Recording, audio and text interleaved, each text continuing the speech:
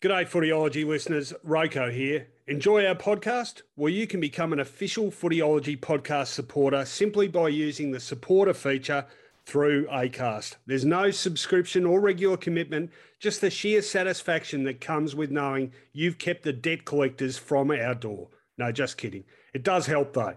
If you want to get started, you just need to follow the support this show link in the show description. Thanks again, and now let's get on with it.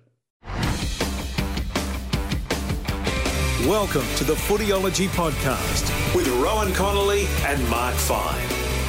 G'day everyone, welcome to the Footyology Podcast, our final pre-Christmas edition, our final episode of 2021. As I say, very good morning to my co-host, Mark Fine. What a year it's been, Finey.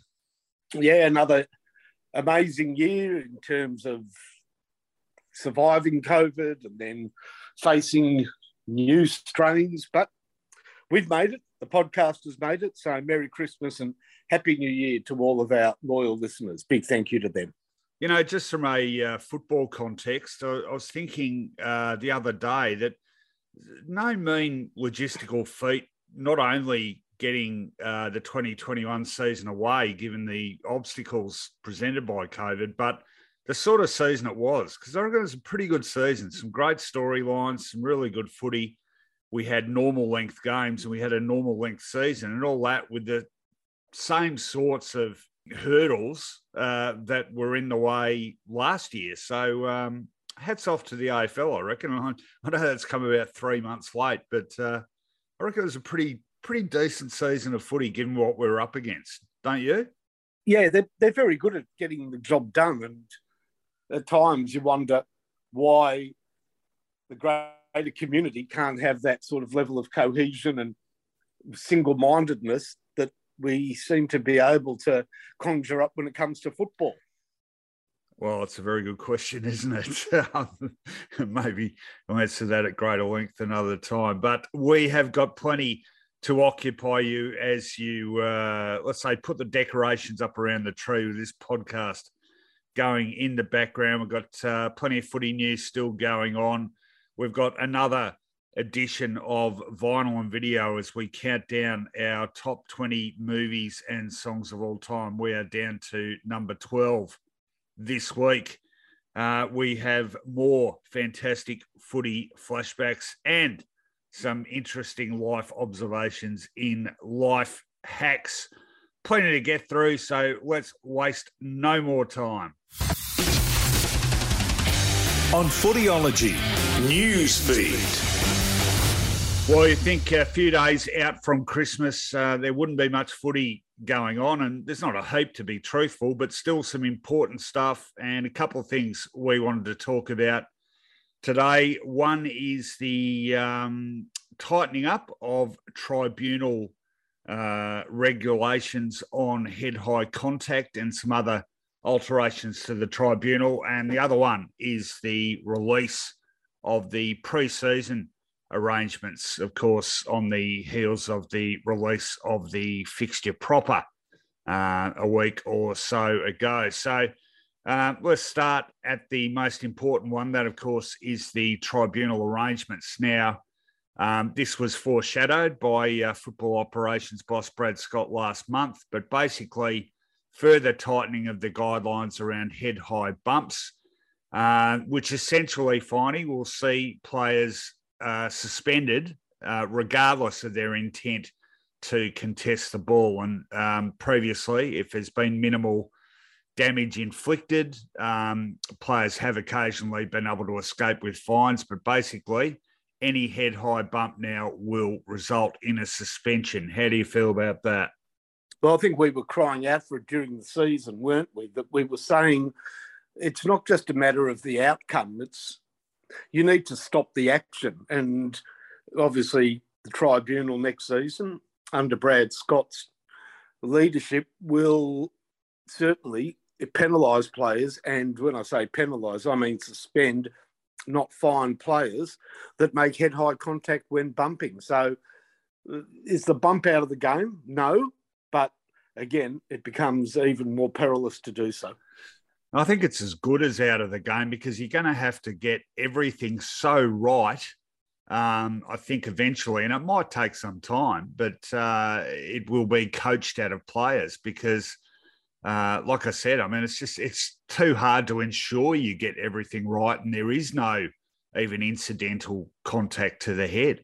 Now, if you want the specifics of what this change in interpretation is, previously the MRO and tribunal were only required to give, quote, strong consideration to the potential to cause serious injury. So bumps could still theoretically be graded as low impact and finable. But the difference now is high bumps will generally draw a grading of at least medium impact, even though the extent of the actual physical impact may be low. Scott said last month when he foreshadowed this, a clear message we're giving to clubs and players is that if you contest the ball and you're late and you hit the opposition player in the head with a bump, you're going to be in trouble. So as we said, Finey, I mean, it's in keeping with the way the game is going, really. And I think, it's a bit of that, if you're going to talk the talk, you've got to walk the walk. So I'm sure there will definitely be cases where we think guys are hideously unlucky because the intent isn't malicious, but by the same token, I think you've got to go in with that mantra that the head is sacrosanct. Yeah, and as I said, it's clear now that you sort of bump at your own peril. And I guess the good thing is that we don't totally rely on the outcome of the bump. So the action is being penalised. And isn't that what we were saying all year needs to be done? Yeah. More weight given to impact and intent, and I guess less sometimes on the consequences. There are other alterations. In fact, 7 amendments to the tribunal guidelines in total, some of them very technical, but umpire contact is another thing that's going to be treated more harshly. The tribunal will now be instructed to have regard to the number elements of the offence, aggressive, forceful, demonstrative and or disrespectful, which are established in determining the sanction. Is that the Toby Green rule? There's no doubt that's the Toby Green rule. And that, of course, if you don't remember, I'm sure most people do, but Toby Green originally given a 3-game penalty for demonstrative contact in the elimination final towards Matt Stevic. That was appealed by the AFL, and that penalty subsequently upgraded to 6 games. So that was quite, I must say, I was a little bit surprised by that. The AFL clearly had a bee in its bonnet about that one. And I understand why, because, if that was going to be, I wasn't that fussed by the 3 games, but I guess it 6 sends a far louder message, doesn't it, that you just cannot get in the face of umpires, let alone bump them. It's incredible now in retrospect to think that some people were seriously arguing that Green didn't have a case to answer. Yeah, I was one of them, only because of the sort of ambiguity of the rule at the time. So now we are under absolutely no illusions as to what can and cannot be done. Umpires are not to be touched. They're not to be,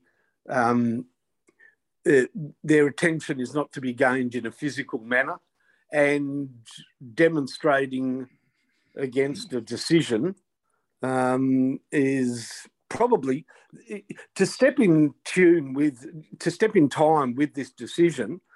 I'd like to see probably harsher penalties for demonstrative arguing of a decision that doesn't include touching of an umpire. So the overall respect of the umpire is upgraded, and then we are very clear in where this competition and this sport stands. Yeah, well, one of the, I don't disagree with that, but one of the issues with that, and you talk about this frequently, is the attitudes of TV commentators, particularly whenever a 50 is given for, demonstrative gesture towards an umpire or whatever. You can rest assured one of the former players will arc up about it and talk about how oversensitive umpires are when a 50's meted out for something like that. Well, we've talked about the old boy club as well, always deferring to siding with the player as though there's some unwritten rule that past players need to stand by current players when it comes to penalties, both on field and meted out by the tribunal. So we need to change that standpoint as well, because ultimately these decisions, Rowan, whilst they are important at the AFL level, their reverberation through lower grades and junior grades of football is far more important. And virtually what we're saying here is there's no football without umpires, and we continue to struggle to fill our competitions around Australia with umpires, and the effect, the sort of ripple of throwing the stone in the pond at AFL level is huge, isn't it? Yeah, it is. It is. Just finishing up on the tribunal, 2 more amendments to tripping guidelines. The MRO is now able to sanction players for careless trips. Incidents that result in only minor contact can also now be classified as attempted tripping. There's also some changes to the composition of the tribunal. Long-serving tribunal chairman David Jones has stood down, as has Ross Howie, and they have been replaced by Jeff Gleeson, who QC, who's generally acting for the AFL in a prosecuting role at tribunal hearings, and Renee Enbom, also a QC, deputy chairperson, and will chair AFLW tribunal hearings. All right, so some administrative stuff there, but pretty important given how much we talk about the MRO and tribunal during the course of a season. The other news item this week, of course, concerns the pre-season. The fixture released yesterday for the Amy Community Series games, although it's a pretty short series. There's only 1 week of it, similar to this year, the start of this year. Some COVID restrictions coming into play there. Sides will, however, have a sanctioned practice match against a rival club in the lead up to that. So essentially, the Amy Community Series is played between Thursday, March the 3rd and March the 7th. Actually, I'll zip through the fixture very quickly. Carlton taking on Melbourne at Marvel Stadium on Thursday the 3rd. Friday the 4th sees the Western Bulldogs taking on Brisbane at Marvel Stadium. Saturday the 5th, much better known as my birthday, Finey, but that will see Hawthorn Richmond, and a great gesture there too with those 2 clubs to play in the northwest of Tassie in a fundraiser for the families and communities of Devonport and Hillcrest Primary School following that absolutely tragic accident last week with the jumping castle. Just unthinkable, that story, but great gesture there. Hawthorn and Richmond to play there to help out. Who else? Adelaide playing Port Adelaide. Essendon playing St Kilda, Finey, at Marvel Stadium that evening. And on the Sunday, we have GWS playing Collingwood, Sydney playing North Melbourne, Fremantle playing West Coast. And on the Monday, it wraps up with the Gold Coast playing Geelong. That pre-season practice game before that, the previous 2 weekends to that March the 3rd to 7th weekend, clubs can organise venue and the scheduling of that game between themselves. But the designated matchups are as follows: Essendon and the Western Bulldogs, North Melbourne taking on Melbourne, Sydney v GWS, Carlton and St Kilda, Collingwood taking on Hawthorn, Geelong, Richmond, Brisbane playing Gold Coast, West Coast playing Adelaide, Fremantle playing Port Adelaide. The whole pre-season, Finally, it's a much lower profile concern than it used to be, isn't it? certainly is. I saw that the note from the AFL says that teams can organise themselves venues, length of the game, and also number of quarters. Now, surely you can only have 4 quarters. You can't have any different number of quarters, can you? Well, yeah, no, it's a fair point. But what were they going to say? The sides can have fifths or eighths. There have been a few of those practice games where like clubs have called it off by mutual consent. Remember that one? I think it was Port Adelaide playing Richmond only a few years ago, and it was part of the. I think it was part of the official preseason series and thus televised. But I think Richmond had a spate of injuries and they called the game off because Richmond decided they had too many guys injured. Well, I remember a game between Richmond and St Kilda at Moorabbin during the week when Kevin Bartlett was coach. And when I got down there, I said, there's no way this game's going to be able to finish in suitable light. And about halfway through the third quarter, I think there are sort of fussed looks amongst the players, and KB came out, and I don't remember who the St Kilda coach was actually. Might have been the Doc. And all the players just walked off halfway through the third quarter.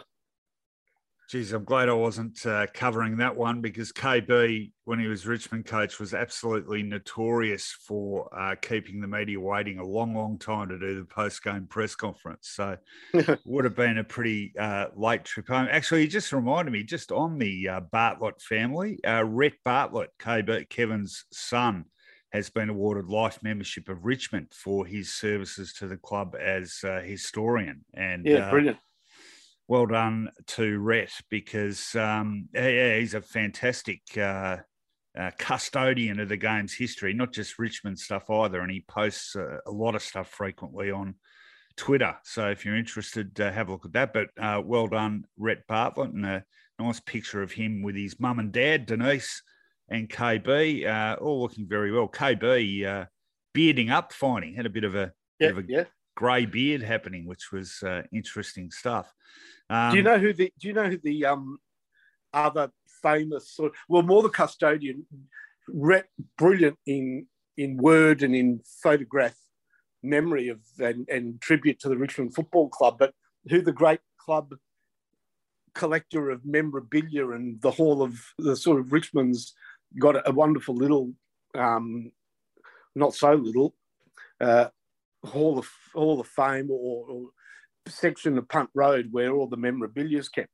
And an ex-player, only played a couple of games, but father of a famous Australian sportsman looks after that. Correct, and you'll be talking about Ron Rifle, father That's right. of former Australian paceman and now Test umpire. In fact, officiating he's the third umpire in this game, I think, Paul Rifle. Yeah. There you go. Where were we? We got sidetracked there. Oh, yeah. I was just saying, well, speaking of Richmond again, I mean, I know times change and there are obvious reasons for it now, but, go back to, say, 1993 when Richmond played Essendon in the pre-season grand final at Waverley in front of 70,000+ people. Your mob, St Kilda, taking on Carlton in 1996 in front of almost as many people. I mean, if for younger listeners, do we have any younger listeners? But if we do, it's hard to remember, or it's hard to get your head around just how big it was. And I'm a little bit wistful about the pre-season series. I thought for clubs that were sort of trying to make their way and sort of rise up the ladder or whatever, it was a great sort of momentum builder for them. And I thought it was often unfairly dissed as being, not a good guide to the season ahead because Carlton won it a couple of times and then proceeded to finish down the bottom of the ladder. But more often than not, and I think I wrote this several times over the years, more often than not, it did prove a pretty accurate sort of indicator of who might be an improver that season. Anyway, very different times now, and we cut our cloth accordingly. Rightio, that is enough for news this week. Time now, Finey, to continue our countdown in vinyl and video.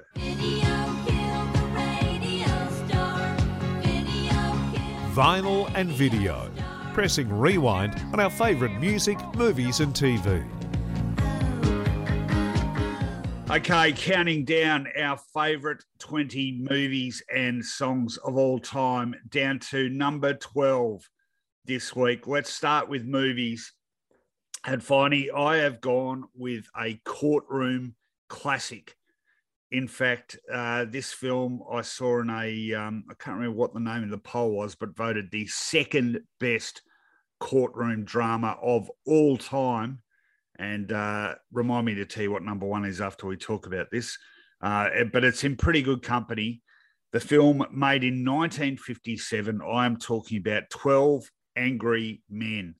And if you're of our vintage, and I dare say even a little bit younger than that, you would have read this screenplay or seen the film, or probably both, because it was a permanent fixture on the English syllabus over the years, and with very good reason. What a fantastic film this is. Absolutely gripping storyline. If you're one of the few people listening to this that haven't seen it, it obviously follows the progress of a jury's deliberation in a murder trial. An 18-year-old kid is accused of having stabbed his father to death.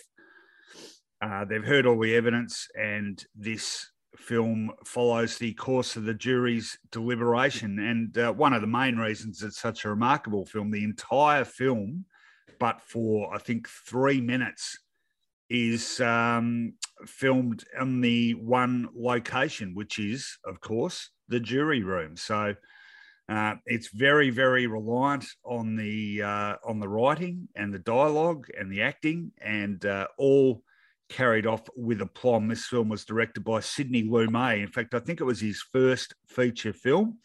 And what a cast it is. Henry Fonda playing the lead as the juror who at the beginning of the deliberation is the only juror demurring from an immediate verdict of guilty, which would have seen the young man sentenced to death. Appearing with Henry Fonda in this film, Lee J. Cobb, also excellent as a man arguing, well, I guess Henry Fonda's nemesis, arguing very passionately for a verdict of guilty, but there are reasons for that, and they are elicited during the movie. Ed Begley, Jack Klugman in what must have been one of his first roles, E.G. Marshall, Jack Warden and Martin Balsam, two more favourite actors of mine, both also in one of my favourite, I better not say what film I'm talking about because we'll get to that later. But how's that for a cast, Finey? And it's just brilliantly done. And none of the characters even have names. They're just Juror 7, Juror 3, Henry Fonda is Juror 8. And Henry Fonda, over the course of the film, starts out arguing that there's enough doubt to at least discuss the case. Some people in the jury are anxious to get away to other things. There's a baseball nut who wants to get away and watch his baseball game. It's just brilliantly done. And I remember, I think I might have been year 10 or year 11, and we sat down to watch this, and I was thinking, this isn't going to keep the natives from being restless. And it did. It was just totally engrossing. And still to this day, 40 years after I first watched it, one of my favourite films of all time. Black and white, of course, as you'd expect. In fact, I did read last night, it didn't necessarily do that well at the box office. And one of the reasons I thought that might be the case is colour films had just started becoming pretty popular, and it might have got sort of swamped. But the more it screened and the more it showed on TV, etc., it came to be acknowledged as a classic of the genre. And it's certainly seen that way a long time later. Fantastic film, one of my favourites, 12 Angry Men. Your thoughts on it, Finey? Yeah, I'm presuming you've seen it. absolutely seen it. And in fact, have you seen the remake, which now is a quarter of a century old? No, I don't remember the remake, to be honest. Who was in that? Well, that Henry Fonda role was played by Jack Lemmon. Oh, yeah. Oh, right. Okay. James Gandolfini's in it, George C. Scott, Edward James Olmos from memory. So, and a very young Tony Danza, I think, was in it. Oh, yeah. Okay. But look, it's sort of a famous movie. And really, have you ever done jury duty? Oh, well, funny you mentioned that because, yeah, I think I talked about it on this show. I've been caught up now. And in fact, no, this isn't why I thought of it, but just coincidentally, I have just been called up for the third time. And in fact, I was supposed to report for jury duty yesterday.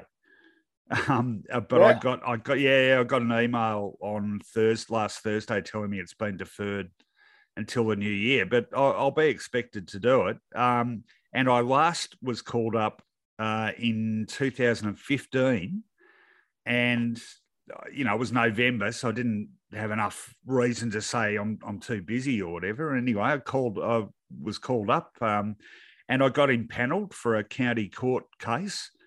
And I went into the jury room, and they started reading out the numbers or whatever, and I'm just having a look around, and looked around behind me in the dock, and sitting there was the accused, and it was none other than Majak Daw, who was, remember when Majak Daw was in the county court? And I looked around and saw Majak, and he saw me, and we exchanged nods. And then I had to get up and say, well, I had to recuse myself because I knew the defendant. So I remember we walked out of the room after they'd impaneled the jury, and Heath O'Loughlin from North Melbourne was sitting there, and he says to me, "What are you covering this for?" I think, mate, I wasn't covering it. I was nearly deliberating on it. So anyway, I got out of that one. And then later in the day, I got impaneled for a murder trial, and the defence, fortunately, from my point of view, objected to me, and I didn't end up being on a jury. But yeah, I can't seem to avoid it 3 times now. Anyway, that was a long answer. Have you been called up? No, never. Yeah, okay. Well, I hear this so often. I've spoken to people that have been like me. They just keep getting their number called up, and others who have never done it in a lifetime. So anyway, at this stage, I will be reporting for jury duty in a few weeks. In fact, if we don't end up doing this podcast in the middle of January, you'll know why. It's like a radio ratings book. I've never got one, and I've heard of people getting them on more than one occasion. I almost think it's the Loch Ness Monster of sort of public service. But yeah, I always thought, if I ever was called to jury duty, that movie really resonates, doesn't it? You've got to be true to yourself and not swayed by the majority. And that's true. Although you wouldn't want to take it to extremes. And if there was a cut and dried sort of murder case, you're trying to argue. Otherwise, I shouldn't be laughing about these things. All right. No, there was a great episode of Minder. Were you a fan of Minder, the TV show? Oh, on and off, yeah.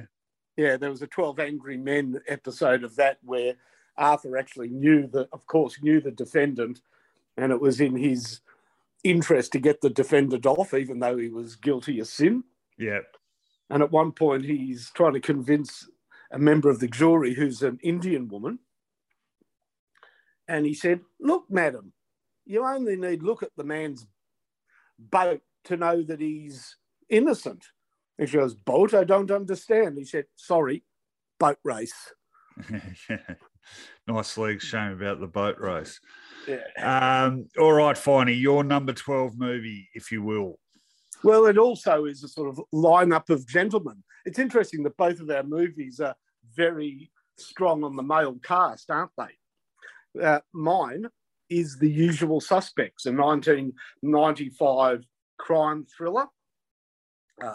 Tremendous movie, directed by Brian Singer, And it's got a great ensemble cast. Now, it's very hard to talk about this movie without the old spoiler alert. I don't want to give it away because it really is a suspense-filled movie. It's a movie that almost needs to be watched 2 or 3 times to finally put all the threads together yourself. But it stars Kevin Spacey as Verbal Kent, Benicio del Toro as Freddie Fenster, Gabriel Byrne as Dean Keaton, Stephen Baldwin is in it, Chaz Parmentieri plays Officer Dave Cujan, Kevin Pollak is in it as Todd Hockney, and the great late Pete Postlethwaite as the mysterious Mr. Kobayashi.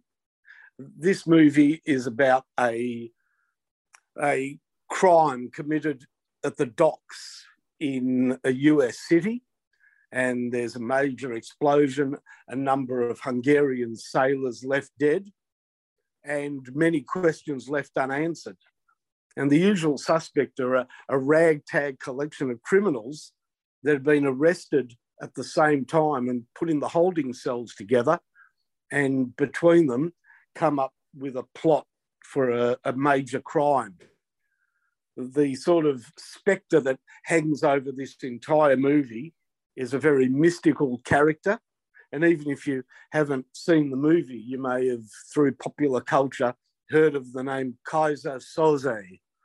And Kaiser Soze is the master criminal that hangs over this movie, described by some as the most dangerous man on the planet, described by others as a spook story told to children before they go to bed to make sure that they don't misbehave during the night, like a spectre.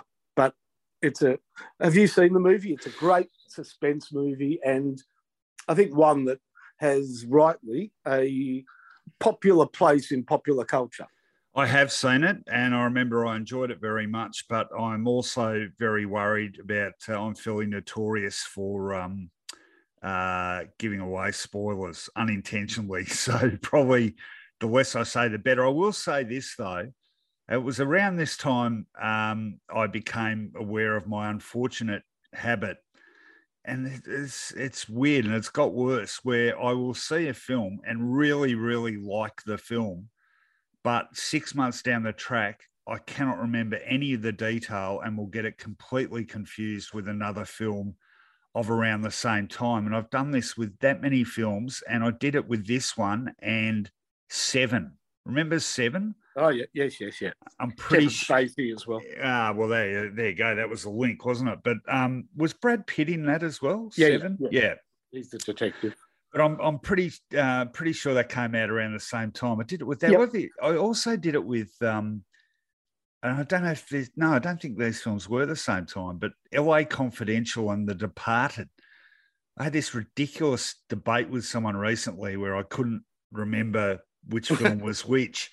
Anyway, I do remember I really enjoyed it, and I do remember how good Kevin Spacey is in one of the lead roles. And yeah, you're right, fantastic ensemble cast. So I suspect a lot of people have seen that one too. But terrific plot. I love well-written films and well-crafted storylines, I'm not sure we see enough of them these days. There's sort of a far bigger premium on stunts and action and bloody superheroes. Seriously. That's become a major sort of box office item, isn't it? I think because movie makers are worried that movies so quickly go to Netflix or other subscriber services that they try and create movies for the big screen that they believe only work on the big screen, and superhero movies seem to be that genre, don't they?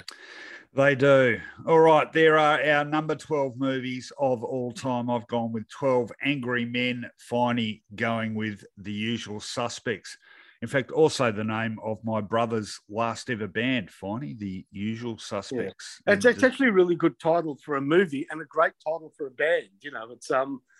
It's a sort of term that we use, and well, you haven't said where it hails from. It hails from a line out of Casablanca, where the local constable, I've forgotten his name. The local copper is friends with Humphrey Bogart. He says, round up the usual suspects after a crime is committed. All right, let's move on to songs. Number 12 song of all time, and as a lot of my top 20 have been so far and will continue to be, Finey, I've gone local. I've gone with one of my favourite Oz rock bands of all time. And this, boy, it's a big catalogue of great songs. They have some of the best, I don't know, sort of foot stomping, party up, very, very listenable, memorable tracks, all of which have been played a heap on radio. But this one is the pick for me. I'm talking about the Hoodoo Gurus, Finey, and from 1993, this song, The Right Time. Let's have a bit of a listen.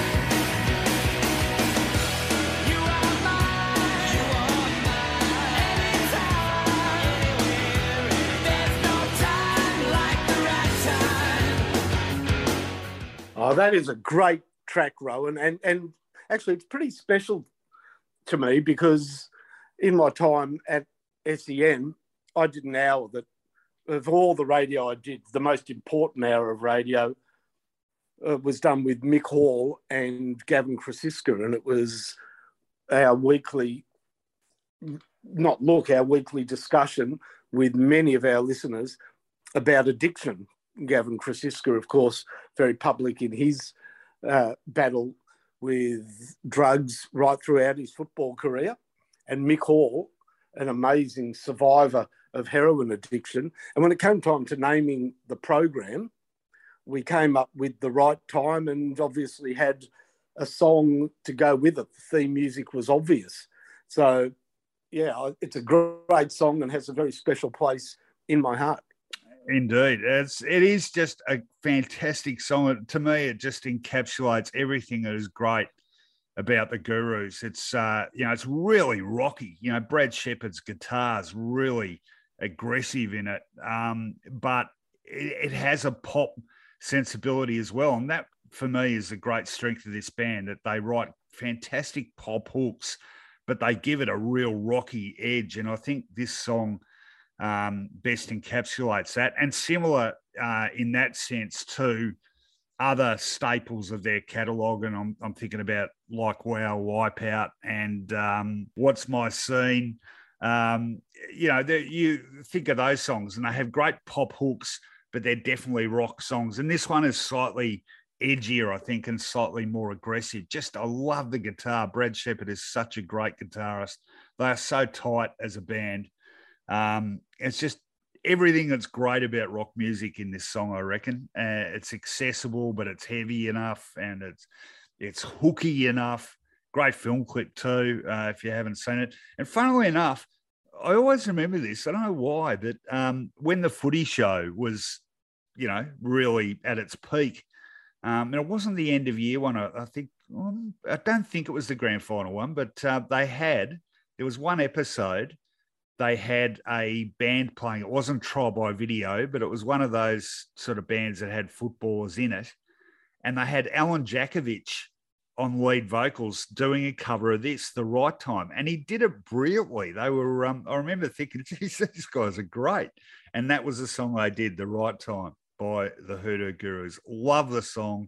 Love the band. In fact, I think it just brought out a new album or a new single, The Gurus. So still going after close to 40 years. Dave Faulkner, Brad Shepherd, and the boys. What a great monument to Australian rock music they have been. That is my number 12, The Right Time, Hoodoo Gurus. What's your number 12 song, Finey?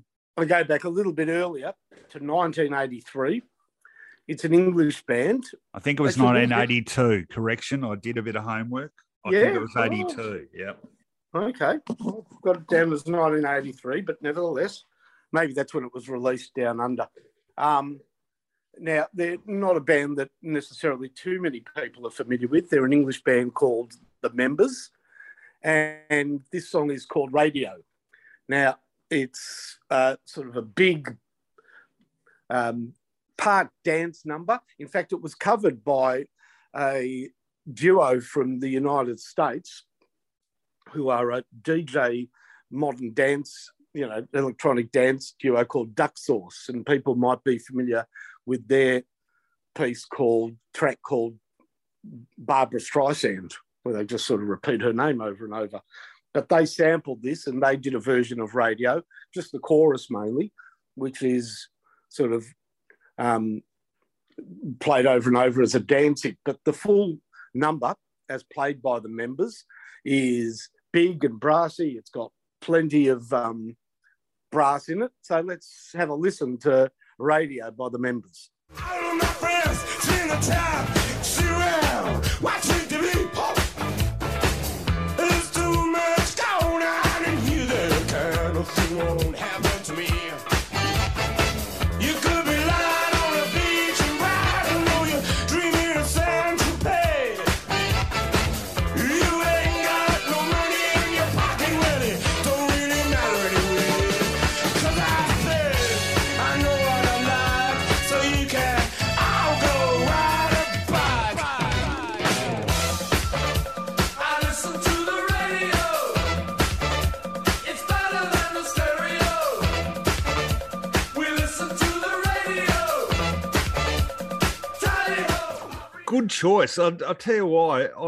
I was wrapped when I saw this because I saw your email with the Members Radio, and this doesn't happen to me often. As you know, I've got a pretty steel trap memory for music and footy and stuff. And but it's one of those songs I knew when I saw it that I knew it, but I could not for the life of me remember how it went. And then as soon as I hit the clip, and the brass, I thought, yes, that's it. And it's also one of those songs I literally had not heard, I reckon, for close to 40 years since when it came out. It's funny, isn't it? So some songs from that era, you like my BP down the road, where you guarantee the 20 worst songs of the 1980s you will hear on rotation on whatever goddamn awful station it is they have on there. But the good stuff from that era, you will never hear. And this song, for whatever reason, falls into that latter category. You just never hear it anywhere. I've never seen the clip on Rage or anything. But it is a really good song, and it's a fun clip too. And brass in music was really big in the early 80s, wasn't it? I think of all the great songs that were around from the early 80s, and a lot of particularly English bands too, sort of, one-hit wonders or bands that I don't know why, just as I was saying that, I was thinking of the Joe Boxers, Just Got Lucky, and songs like that, Well, this track's a little bit like Only for Sheep by the Bureau. Yeah, correct. It is, yeah. And there you go, brass as well. So, really, really good choice that. I look, maybe they weren't one-hit wonders, but I can't think of another song they did, can you? No, in Australia, this is the only song of theirs that charted, but they did have other tracks. And interestingly, there's a bit of a connection with Australia because a couple of the members of this band actually came down under and were studio artists with Icehouse. Oh, really? Okay. Yeah, so there is a bit of a link to Australia with the members. Oh, there you go. All right, no, good choice, Finey. Definitely a fan of that one, and thanks for reminding me of it all these years later. So our number 12 songs of all time, I went with The Right Time, Hoodoo Gurus. Finey went with Radio by the Members. Fun clip too. Check it out on YouTube. All right, the nostalgia doesn't end there, however, because Finey, shortly we will have fantastic footy flashbacks. I almost threw to it too early again. But first, it's time for some life hacks. Life hacks. Building a better world. All right, some good feedback last week on both our life hacks. Finally, of course, mine was about rediscovering the Melbourne CBD. Yeah, that was great. Well, this one, perhaps not so great, but certainly revealing a penchant. I'm never quite sure how to pronounce that, but Penchant. penchant, or tendency of mine to get annoyed by things that perhaps I shouldn't be annoyed by. I wouldn't put this in that category, though, because it is important. Damn it. That was the point I was making only yesterday, and it's still fresh in my head. That's why I'm going with it. I am not, it concerns a tweet. I will read, Finey, what I tweeted. Has to be said again. I'm by no means a grammar Nazi, but I cannot believe just how many people write would of instead of would have. There's very little, rightly or wrongly, more likely to make me think this person isn't that bright. FFS, people, it's not that hard. And yes, there are a lot of grammatical errors that we see committed on a daily basis, but this one is now at plague proportions, Finey, and I can't stand it anymore. All you have to do is say it to yourself. He would have had time to catch the train. She would have had a hair appointment. She would have had. I mean, it's just so obvious when you say it to yourself what is grammatically correct, not to mention the fact that it has a contraction of would have, should have, could have, which is apostrophe VE. So if it's got a VE in it, how can it possibly be would of? And it's driving me insane, Finey. I see even intelligent people who otherwise aren't intellectually challenged making this error in writing. Why? I can't stand it, Finey. I stand with you on the front lines of grammar policing and good English. Well done, Rowan. Well, look, it's certainly it resonated with people, this tweet, because as we speak, it's up to about 600 likes. It's also had about 160 odd responses too. Most of whom were people saying here, people pointing out other frequent grammatical errors, and the odd person taking issue with me for being a pedant. Also making the argument that language evolves with time, and perhaps this is one example, but I don't agree with that, because language doesn't evolve out of grammatical errors. It evolves out of, it evolves out of, shortenings of names or nicknames, but not something which is a mistake because someone clearly mishears or misunderstands what a phrase says. What are some of the other ones people pointed out, though? Yep. Go on. Well, in terms of pronunciation, I hate when people use the word mischievous. Oh, yeah. I don't like that because it's not spelt like that. It's mischievous. No, mischievous. Yeah. But among others, people said, people saying he's instead of his. Yep. What are some of the other ones? Oh, that instead of who. People, contractions are a great source of error. People, using the wrong there. There and they are, and well, there's three theirs, isn't there, of various sorts. But this one, I don't know. This one is particularly annoying because you've only got to just stop for 2 seconds and say it to realise it's not, and it's a function, I guess, of the Australian accent too. I mean, I bet, I don't know this for a fact, but I bet English people, for example, don't make this error because they, you say it to yourself, you go, oh, I should have, an English person with an accent would say should have, you know what I mean? They would never, it would never sound like should have, would it? So they're less likely to write it. So maybe it is a function of our accent, but, God, it annoys me. And I don't know, maybe it's unfair. Look, someone accused me of being ableist, But I must say, if I see grammatical errors like that, I immediately think, oh, yeah, okay, I'm not dealing with Barry Jones here.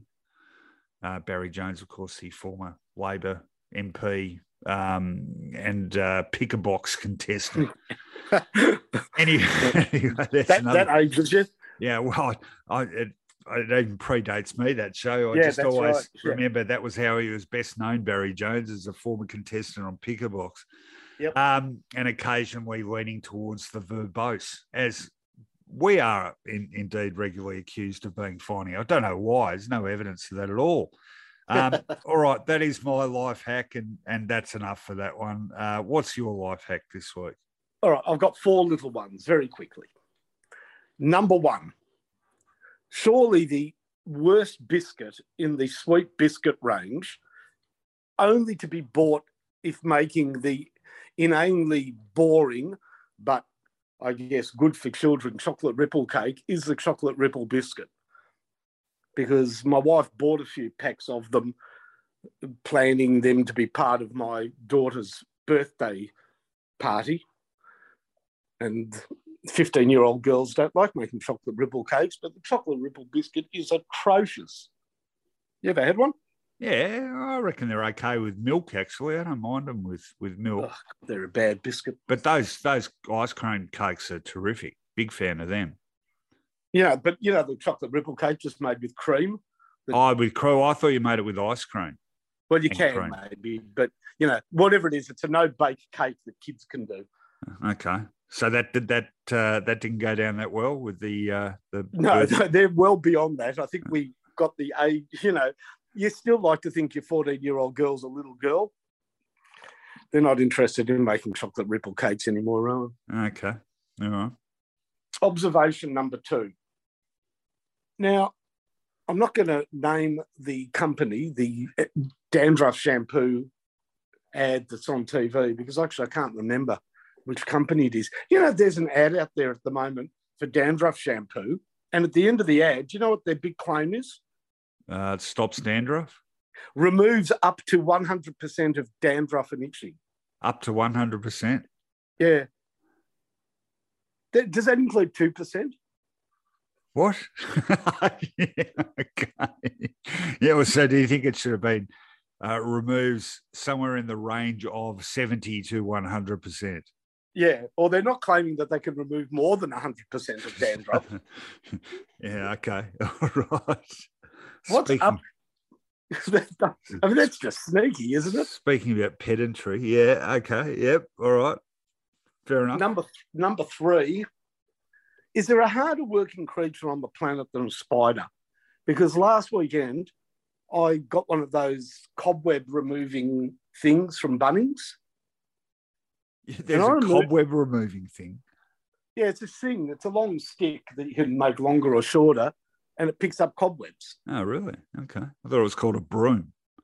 No. Yeah, that's a special thing for cobwebs. Okay. And I got rid of a lot of cobwebs, but strike me down if 3 days later they're not all back again. Yeah, they do work very hard. Well, the famous what is it, parable of Robert the Bruce? Yeah, that's right. Of course, was he sitting crestfallen and beaten in a cave, hiding out, and seeing a spider continually trying to build its web? Yeah, that's right. You sort of want a spider on staff. They're that hardworking. I used to have one, but my spider wasn't quite as as committed to work as the arachnids are. Oh, he had his moments. Geez, you bloody drove him pretty hard, I reckon, from my observations. But anyway. Yeah, he's a good bloke, Matty Lee. Very good bloke. Okay, go on. And my final observation, now we're not allowed to use the F word, are we? No, we're not. You sure I can't use it just once? Yeah, no, absolutely. What in the F were the protesters in the city on the weekend protesting about? Oh, don't start me. No, what were they protesting about? Oh, freedom. Now, hang on. We are free. We're basically now maybe Sydney even more so, but Melbourne and Sydney, with high numbers of daily cases, are carrying on regardless, whereas the rest of the world is shutting down to Omicron. I just want to know what they were protesting about. Dictator Dan.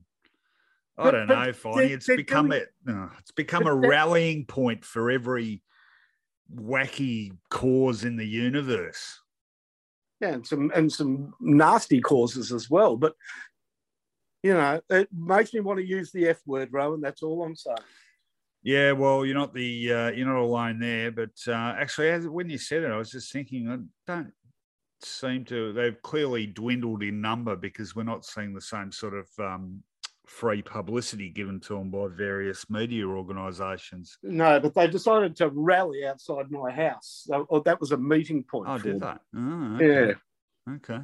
Geez, just as well you didn't show your face. They might have latched onto some of your previous utterances on this subject and got a little bit nasty. I got a bit nasty. Oh, did you? What did you do? You know what? They were very polite, actually. I just found the idea of more protests ridiculous, so I chose Saturday morning as the time to hose down the driveway and clean the garage, which is where they were sort of gathering. And I expected a real pushback as I was hosing the area, and there weren't many of them there. They were all very apologetic and moved out of the way and excused themselves. So nice. maybe it's not until they get in the city and link up with, other nutters. These seemed more disparate groups. They weren't necessarily of any pre-formed organisation. They were just the last stragglers of arguing an argument that's already been answered. Well, I would have been more worried by the prospect of them bursting spontaneously into "You're the Voice" by John Farnham. I think that would have been my great fear if I were you. So, well handled. Okay, that is a quadrilla of life hacks. In fact, we could probably do a whole Footyology life hack special, and you could do it on your own, and I'll have a week off and see how we go, because I reckon you could come up with 20 of them, no problem at all. All right, that is it for life hacks, but time for some more nostalgia. Yes, it's that segment again.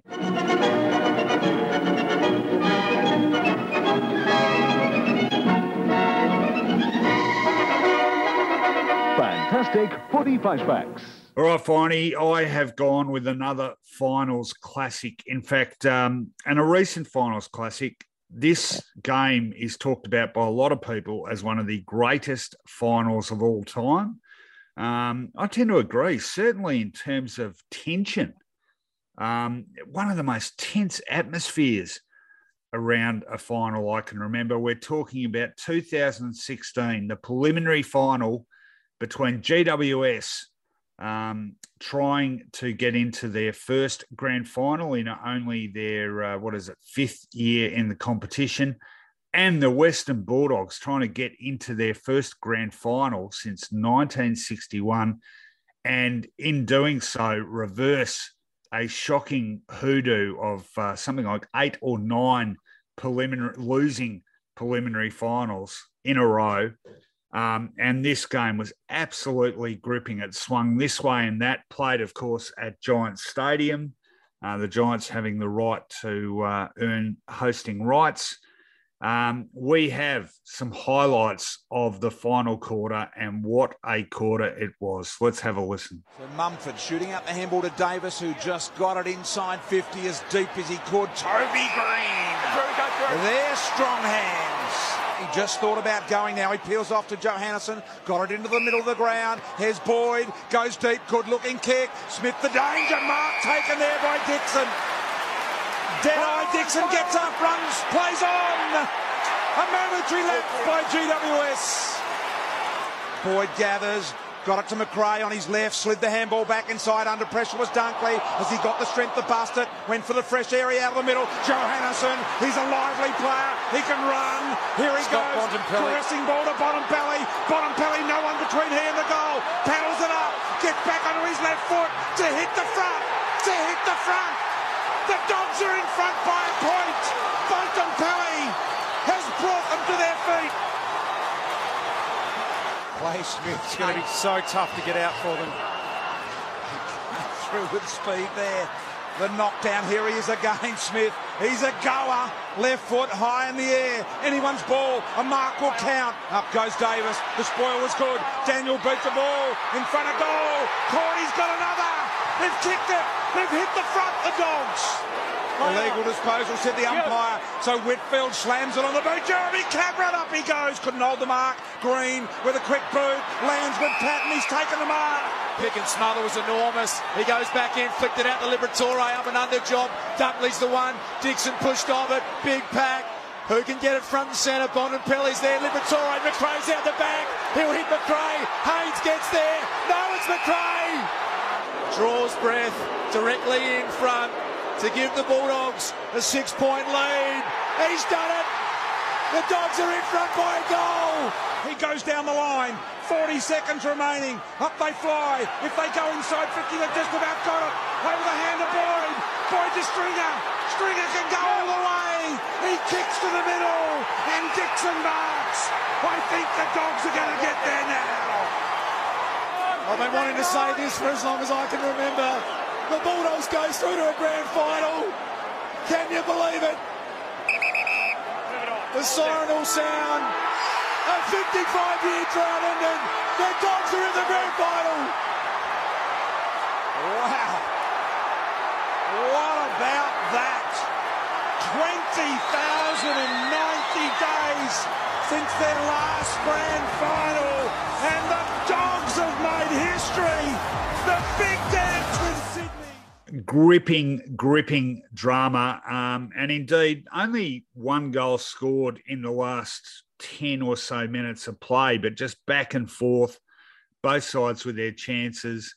Of course, the Giants kicked two really quick goals at the start of that last quarter, and the second one by Toby Green gave them a 14-point lead. And under the circumstances, you thought it might just about be enough, but Tory Dixon responded quickly, and then a couple of goals quickly after another 10 or so minutes from the Bont running into an open goal. And then Zane Cordy, they put the Doggies 7 points up. You thought maybe they're there, but then Jonathan Patton responds. It's a point the difference. Then a couple of another point to Johannesson, couple of points to the Giants, scores level before Jack McRae taking that crucial mark and converting. And then that last passage of play with Jake Stringer centering the ball to Tory Dixon, who ended up hitting the post after the siren, but the game won there amid chaotic scenes, and the Doggy fans just so ecstatic after finally breaking that curse, getting into the grand final, which of course they would go on and win triumphantly the following week against Sydney, delivering the club's second only premiership and their first since 1954. Gripping game of footy finally, also marked, and you can hear his voice quivering with emotion, Luke Darcy calling the finish of that game, and scenes of Tony Liberatore in the crowd. What an emotional evening that was for the Bulldog Army, Finey. Rowan, I'd put this to you. Yes, GWS, of course, we know, subsequently made a grand final, the one that they were soundly beaten by Richmond in. Is that the best GWS team and the closest they've come to winning a premiership? I would have thought so. Yeah, absolutely. Agree entirely. I mean, the next year, of course, beaten in a preliminary by Richmond by 6 goals, and not that far off. But this was a side that had the momentum. Of course, they'd scored what was an upset win over Sydney in the qualifying final to get to the preliminary. This was their big chance. And of course, they did make a grand final in 2019, but that was coming from a lot further down the ladder. This was their chance, and history will say they didn't grasp it. The Bulldogs did in that incredible finals campaign, of course, when they went to Perth, beat West Coast, and they beat Hawthorn, and they won this game in Sydney, and then the grand final to win the flag from 7th place on the ladder. What an amazing finals campaign it was. But this one, probably the most tense of those 4 finals wins. Good to relive it. All right, Finey, what have you got for us on the flashback front? Okay, I'm not going back that far, just last year to 2020, but we haven't been all that kind to Carlton as we take our flashbacks. I think there's been a few times when they've been on the receiving end. This time, though, it was an amazing victory with one of the greatest after the siren kicks the game has ever seen. So let's go back to round 12, 2020, Fremantle hosting the Blues. Poning down, Eddie Betts on the fly. Hughes' kick doesn't clear the area. Sonny Walters with brilliance. Bouncing ball. Taverner, pretty happy to see it out. Is it deliberate? It is. Play on. 14 seconds left. That's out in the full. The one thing you couldn't do. I reckon Casbolt should have taken the run. Yep. Downfield. Oh, we got a downfield free. Downfield, it's a late hit. Oh, it's downfield. Okay. So shot for goal. Every schoolboy's dream. Kick after the siren to win the game for your club. Wasting no time, Jack Newnes. Set shot. He strikes it beautifully. He's got it. The Blues win it. Jack Newnes after the siren has won the game for Carlton. That is unbelievable.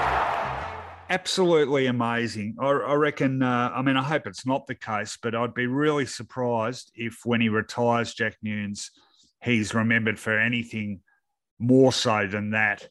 But rightly so. I mean, it was just, surely that is the greatest post-siren goal to win a game of footy. The degree of difficulty is wet, the angle, had to move the chair out of the way and the security guy out of the way. I remember watching live and thinking, this is about 100 to 1, this shot, but it actually never looked like missing. What an incredible shot for goal that was, given the circumstances. The only goal of that final quarter as well, really low-scoring game. Final scores 5-10-40 to 5-6-36. And I think that was the second year in a row, actually, the Blues pipped the Dockers in Perth. Mark Murphy had snapped a goal to win them the game against the Dockers in Perth the previous season. So incredible stuff. And, I wonder if someone had framed a market on him kicking that goal at that moment. I wonder what price he would have been, because I would have thought pretty long odds. Almost impossible to imagine him kicking it. I mean, Robbie Gray kicked a similar goal from the boundary. Was that against Carlton? It was against Carlton, yep. Was it Carrara? No, yeah, it was. It was a Carrara. Or was it the Gabba? No, I'm pretty sure it was Carrara. Yeah, so we sort of expect it from Robbie Gray, but Jack Newnes, a steady kick, but no one would have imagined he kicked that. That was his 11th game for Carlton. He'd played 155 games for St Kilda. And, I think it's fair to say that in a career that's close to 200 games of league football, he might just be remembered for one thing, Rowan. I think that's a fair call. Amazing stuff. Well done, Jack Newnes. And there you go, Carlton fans. We're not serial Carlton bashers. We've given you a bit of Christmas joy. Speaking of which, that's the end of our show for this week, Finey, and the end of the year in Footyology.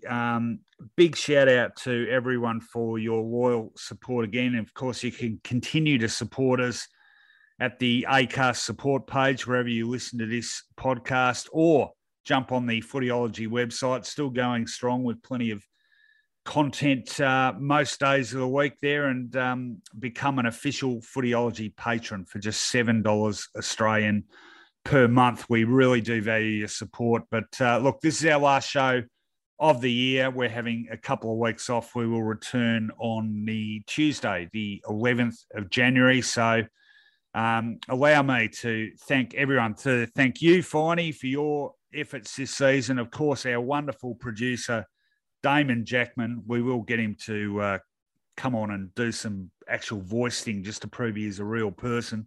But he is an absolute Trojan for this show and for our live streams too. So many thanks to you, Damon. You're indispensable to this little operation, but not as indispensable even as you guys out there and girls.